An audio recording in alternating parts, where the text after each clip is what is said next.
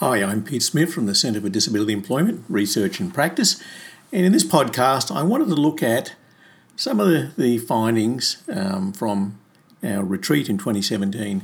At that retreat, one of the issues that we looked at was the National Disability Insurance Scheme and the amount of employment supports that were going into client or participant plans.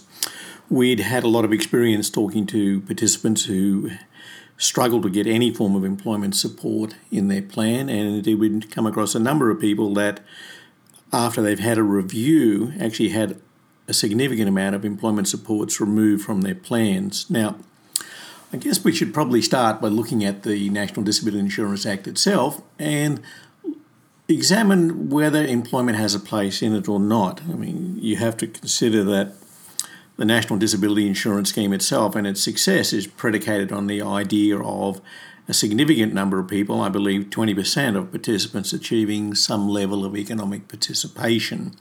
Now, we're obviously talking about economic participation or employment to the level of their capacity or their desire, and that's fine. That would be common for all of us who we have our dreams and our desires about the type of work and the sort of hours we want to do. But let's look at the Act itself.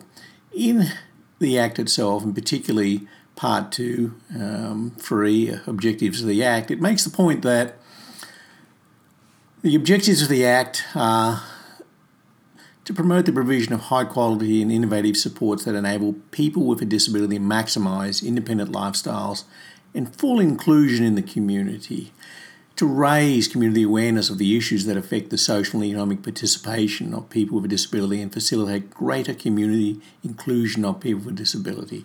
So right there it talks about economic participation. But in this section it also talks about providing reasonable necessary supports, about enabling people with a disability to exercise choice and control in the pursuit of their goals and the planning and delivery of their supports. So if you start to think about it in those terms, it's clear that the client or the participant has a significant role, if not the ultimate role, in determining the types of supports that they need to achieve economic and social participation. It would then fall on the planner or the local area coordinator, whoever's looking at the planning these days, to determine what would be reasonable and necessary supports. And you would like to think that between the client and the planner they would come to some understanding and some agreement about what's appropriate for the client and what's within the realms of the capacity of the NDIS to reasonably and necessarily support.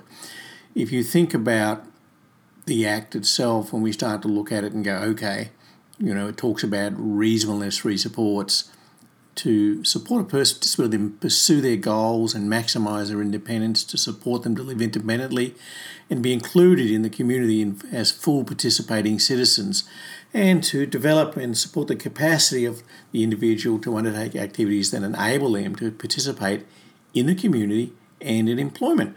So you can see here that the Act is quite explicit about what it should be doing, that it does have a role in maximising a person's independence and enabling them to participate.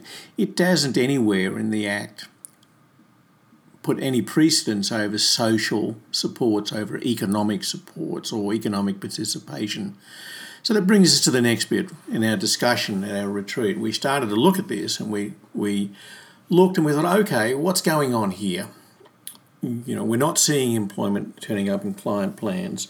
There is a bit of an odd chorus you tended to hear from planners, and that was, we don't do employment. The NDIS doesn't do employment, but yet it's quite explicit in the Act. Economic participation, reasonable and necessary supports. And I know when I talk to colleagues that are involved, shall we say, further up the flagpole, the Act is written in such a way as to allow it to be interpreted easily so that there's no, shall we say, legal impediments for an individual to be able to pursue economic participation, in the sense that earlier on there's that particular line where it talks about fostering innovative approaches. I'm guessing that's probably the thing that's missing from this exercise, is the idea that you can prescribe innovation into an Act and it'll happen. Yet If that was the case, we'd probably have a planet full of innovative people, but, as most of us know in our day-to-day existence, innovation is actually pretty hard to come by. So let's go back to what our discussion at our retreat was. We looked at the participants, we looked at providers, we looked at academics, we looked at a range of people that were involved in the community, in the life of the individual, and in society generally that could influence government thinking and policy direction, particularly when it comes to employment and the NDIS. So what have we concluded? Well, we concluded that parents and participants were the best positioned to inform the government of their needs and to push the government to change its agenda to meet their needs, in this case, the employment supports. We felt that an educated and informed society was a powerful society, and our best course of action was to support parents and participants to develop self-advocacy skills around employment by educating and supporting them. And in this case, we made a conscious decision at the foundation that we would develop a program that focused on teaching parents and participants about the use of self-guided discovery to facilitate employment outcomes by developing a better understanding of the employment process, in effect taking control of it. Parents and participants are empowered to advocate for the supports they need to pursue employment outcomes.